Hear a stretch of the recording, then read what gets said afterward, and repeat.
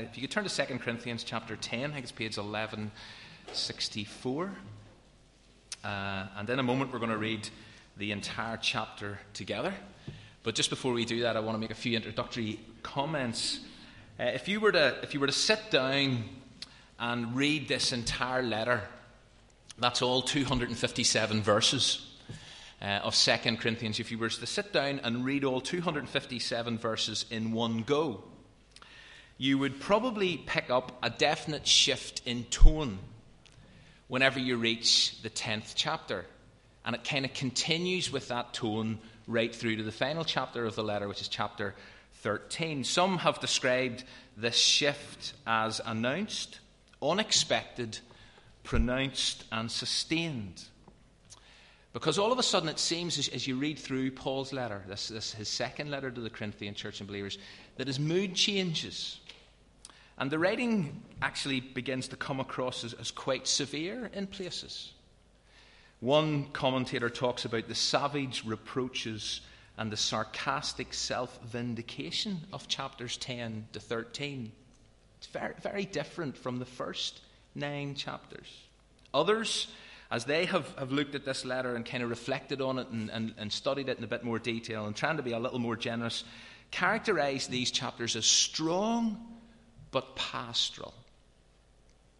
And the key thing to remember as you come to this letter is that Paul, who is a Christian leader, he's a spiritual shepherd, he was writing into a tough situation.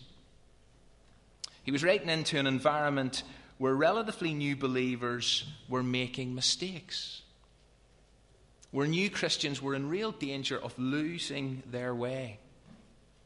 Also, he found himself up against a whole bunch of opponents. He recalls them false teachers, people who questioned his message, questioned his ministry, questioned his gifting, and they made life really, really difficult for Paul and difficult for that local church. And so Paul, if you like, is writing to both sheep and wolves.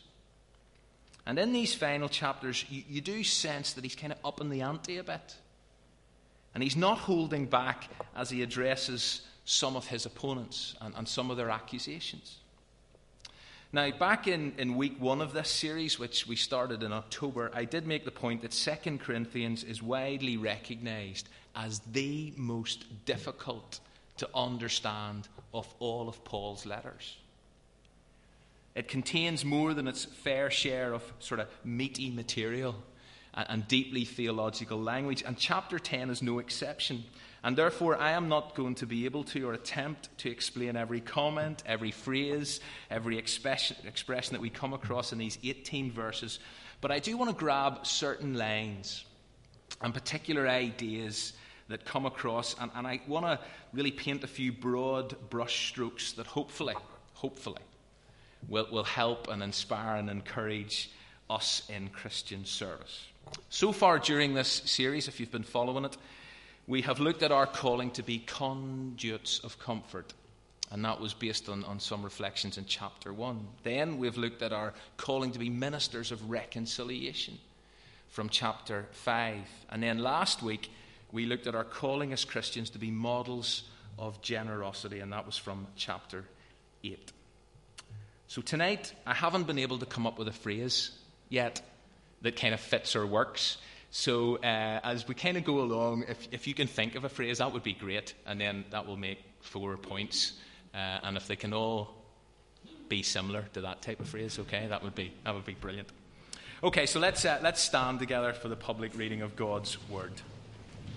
2 Corinthians chapter 10, and as I say, I'm going to take the time to read all 18 verses.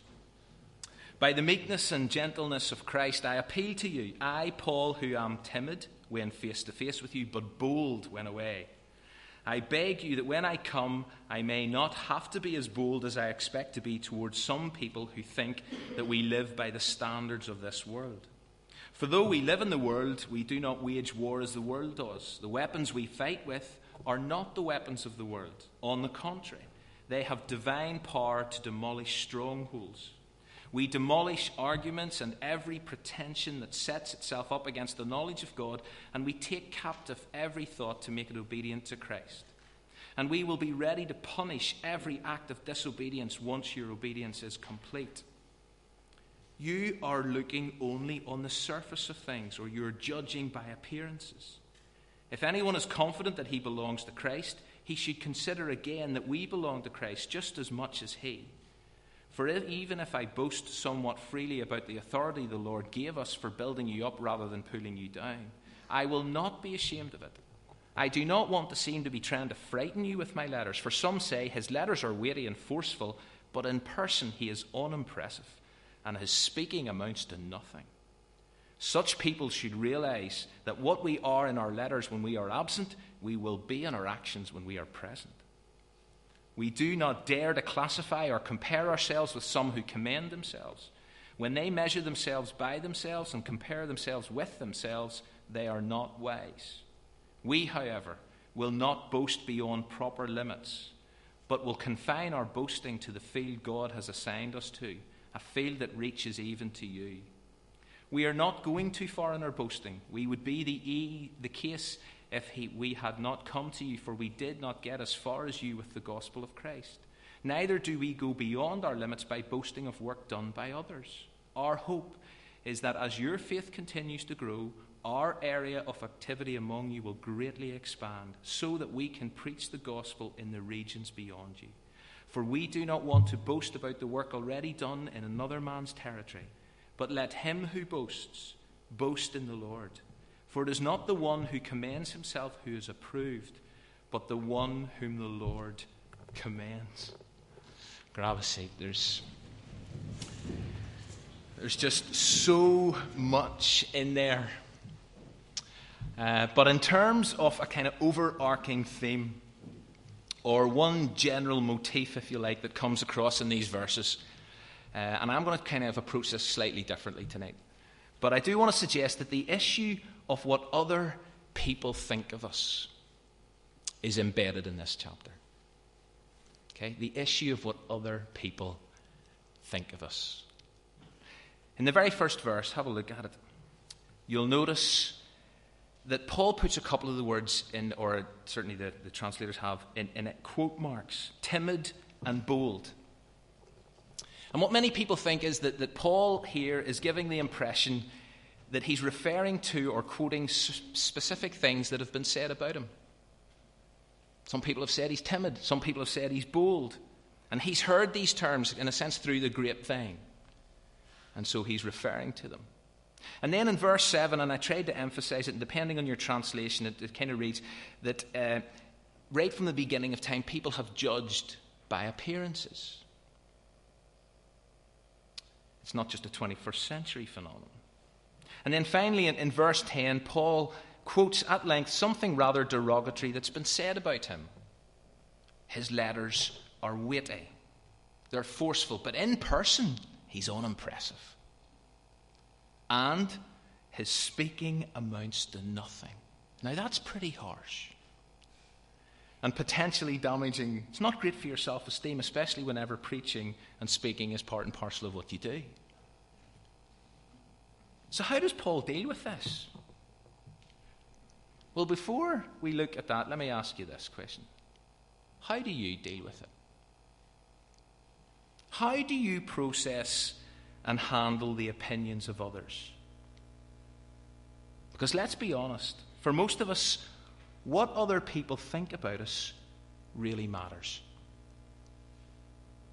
Now, there are the odd exception. Some people don't care what others think of them. But they're few and far between. I also admit, most people that I meet, self-included, do care about what other people think of them. Do care about the opinions of others.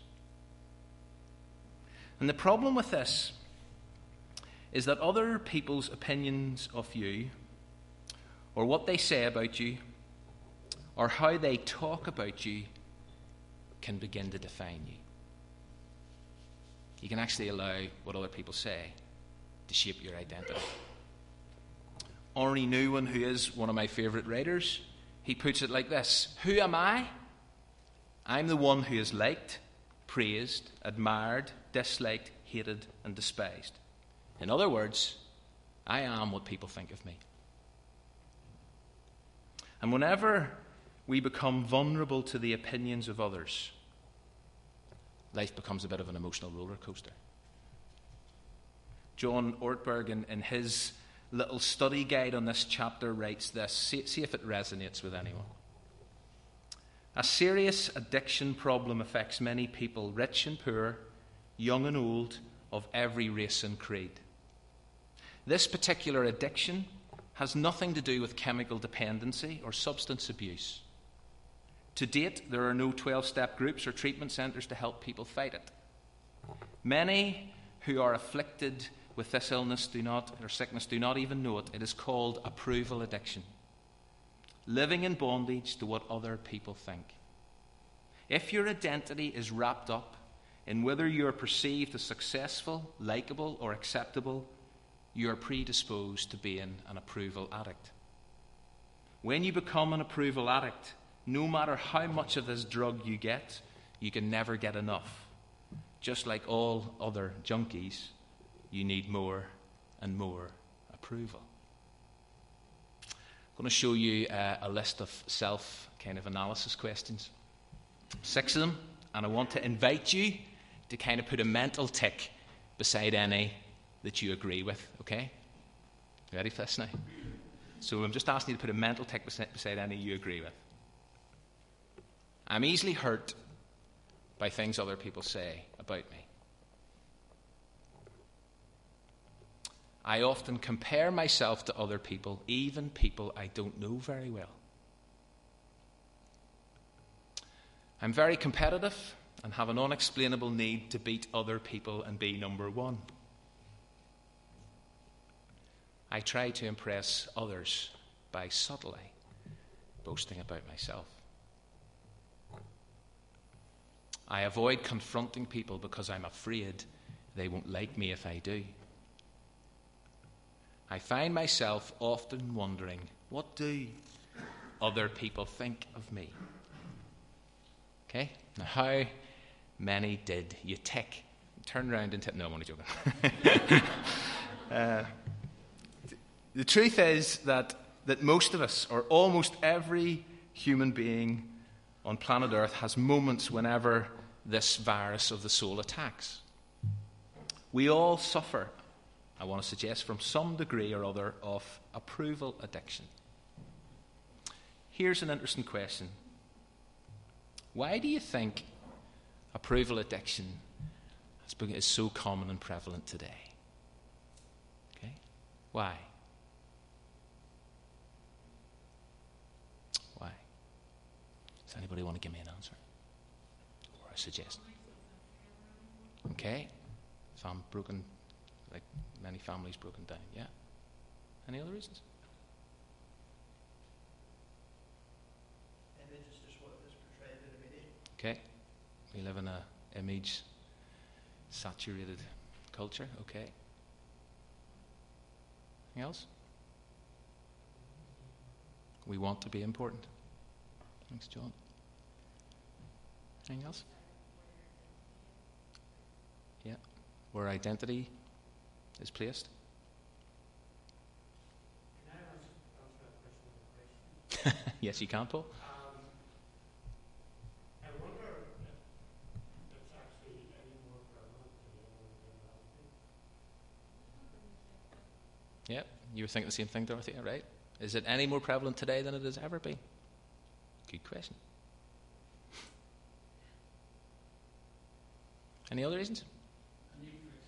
A need for acceptance. Thanks, Joel.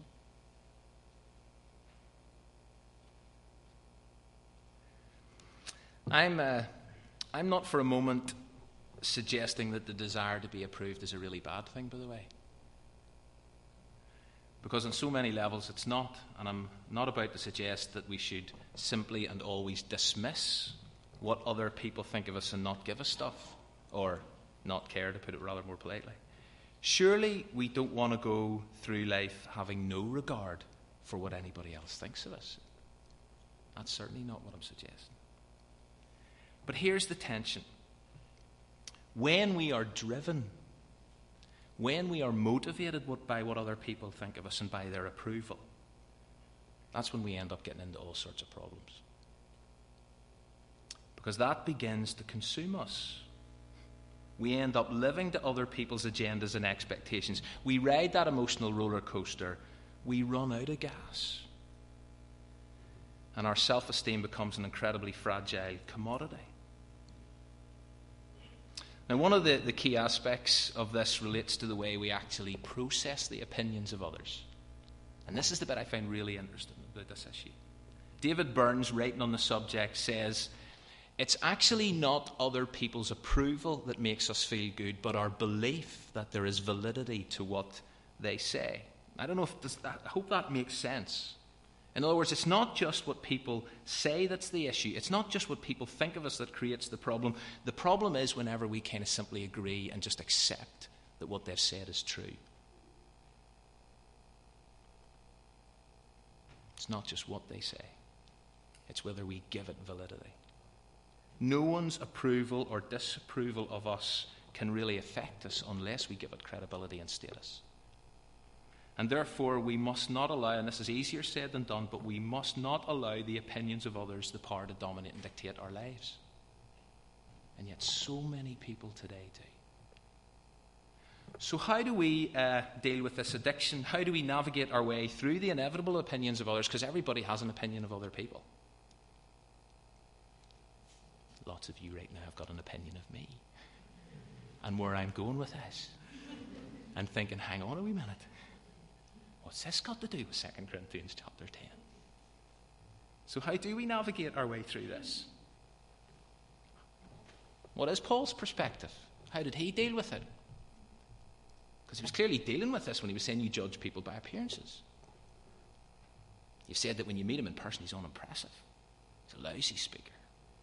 He's timid. He's bold. All these comments people had about him. Well, look at the final verse of the chapter. Because what we discover, and this is fundamental here, is that Paul's driving force was God's approval. It was God's opinion and view that mattered the most. Look at this. It was about being commended by God that Paul cared about. See, Paul was comfortable, it seems, in his own skin. He wasn't wound up and overly concerned about what other people thought of him. The real question that Paul seemed to ask constantly was this: will this please God? Whose approval am I actually seeking? And this is, in fact, and I find this really interesting as I've looked into this a little bit more, but this was a core theme in Paul's life. I want to show you the opening, or one of the opening verses of his letter to a different group of Christians. Galatians 1:10, I'm not trying to win the approval of people, but of God. If pleasing people were my goal, I would not be Christ's servant. You see, Paul made it his mission and his purpose in life to be a God pleaser, not a people pleaser. And if you remember nothing about this evening that I say, let me encourage you just to take that thought, that idea, that phrase away. And ask yourself this question: am I a God pleaser or a people pleaser? Whose approval matters most, really? Whose approval matters most? For Paul, the answer was simple. And so he wasn't hung up about whether people said you're timid or you're bold. Because Paul's focus and driving passion was God's approval, he could be both gentle and forceful depending on his situation, because he walked in freedom. People's opinion didn't dictate, God's did. And even when people had a cheap shot at him, even when they did say he's unimpressive in person, he's a lousy speaker, he didn't let that crush him. He didn't let that dominate his thinking. He didn't let that dictate his view of himself, because for Paul, it wasn't about impressing others. It wasn't about being the best communicator in the world. Why? Because Paul was a God pleaser, not a people pleaser. And so Paul could cope with the fact that people judged him by his appearance. It's fine.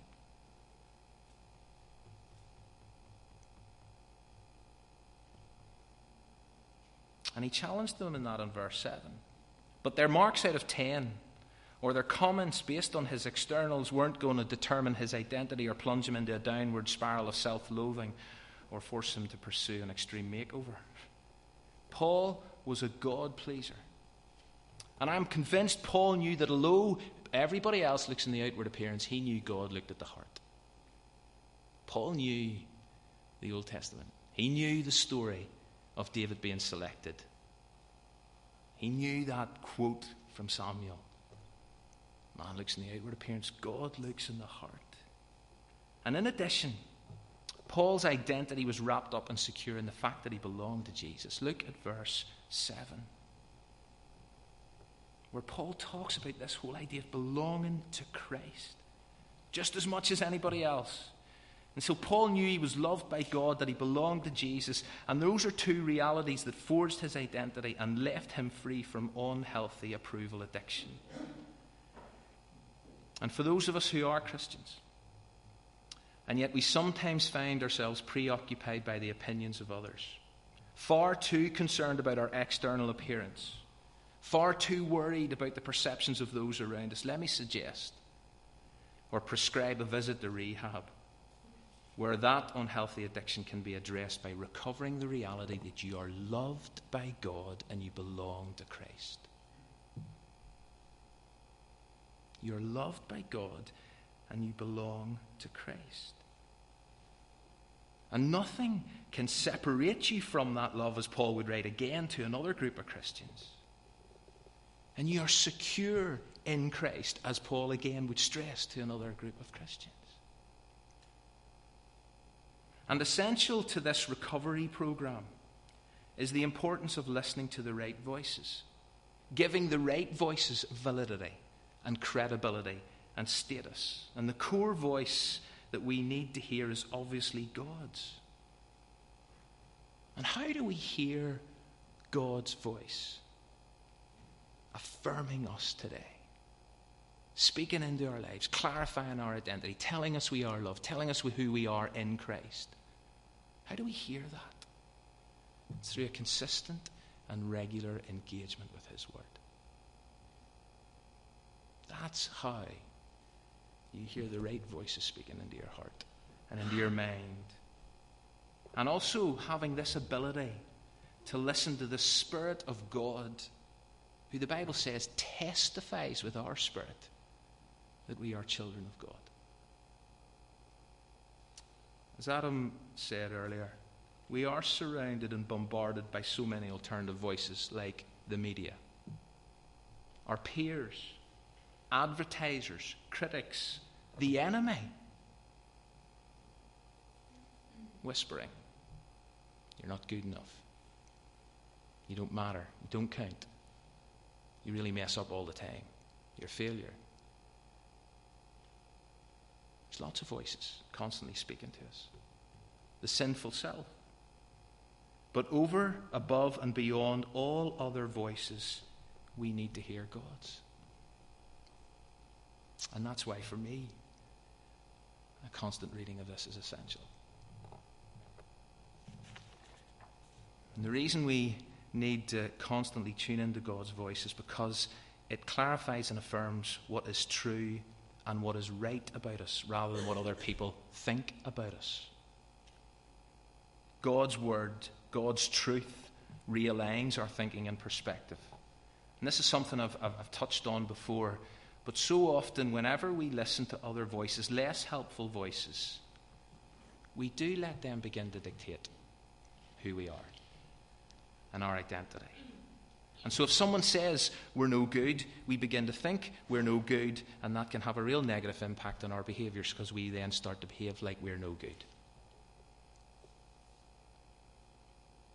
It's so important that we remind ourselves how God sees us, so that we can arrest and challenge faulty thinking. In this text in verse 5, Paul talks about taking captive every thought and making it obedient to Christ. I know that's a familiar phrase in this chapter, and it's one we do know. And you can come at it from a number of different angles, but I want to suggest that whenever you begin to listen to some less than helpful voices, and you're thinking about who you are in Christ is damaged, then you need to take those thoughts captive. You need to submit them to God, and you need to listen to what He says about you. Take every thought captive. Make it obedient to Christ. Let me add another dimension to this. And Paul touches on this in verse 12, where he writes, "We do not compare, or we do not dare to classify or compare ourselves with some who commend themselves." And I kind of do want to rip this one out of context a little and sound a warning, and it's this: beware of comparisons. Do you know, comparing ourselves to others is a national pastime?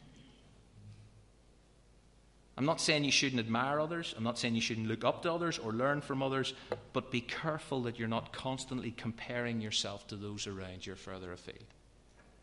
Because what often happens almost by default whenever we compare ourselves to others is either one of two things. You either feel superior or inferior. And I'm never sure which is worse, an inferiority or a superiority complex. One leads to pride, which is never attractive or conducive to Christian discipleship. The other, whenever you feel inferior, well, that leads to all sorts of problems.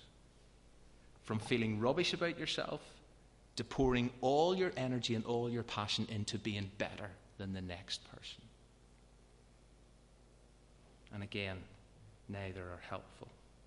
Beware of comparisons. Paul says, listen, we don't compare ourselves with those who commend themselves.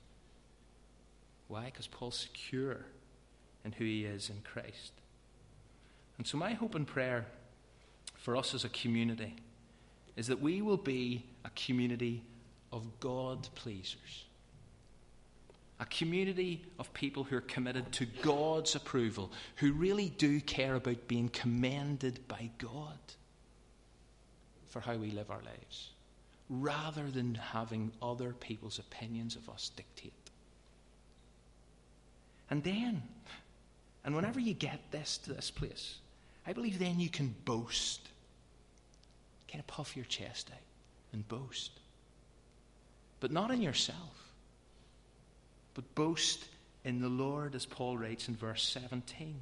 And here Paul is definitely picking up on something that God said via the prophet Jeremiah, where he writes, "Let those who boast, boast about this, that they understand and know me." And so Paul picks this line up in 2 Corinthians 10, "Let those who boast, boast in the Lord." To boast in the Lord means to know God and to communicate the fact that you know God with confidence. Don't be ashamed to say, "I know God." Paul said, you understand, or this verse in Jeremiah, you understand God. Yes, there's mystery. Yes, there's so much more to discover. But we can boast in the fact we know God, we understand God. And that's who determines our identity and who we are. Now, having gone through all of that, somebody might be asking, hang on a minute, David, what has this got to do with service? Like the title for this series, Dying to Serve, I'm not entirely sure what the connection is. Well, if we suffer from approval addiction, if you get hung up on what other people think of you, if you find yourself constantly comparing yourself to those around you, here's what happens. You become consumed by self. And you lose sight of your calling and your commitment to serve and please God and love and serve others. And it's so important that we are God pleasers, not people pleasers. Because whenever we're God pleasers, then it'll just naturally flow that we'll serve others rather than being consumed by self. So, week 1, conduits of comfort. Week 2, ministers of reconciliation. Week 3, models of generosity. Week 4, if you can come up with a decent phrase, let me know, based on what I've just shared.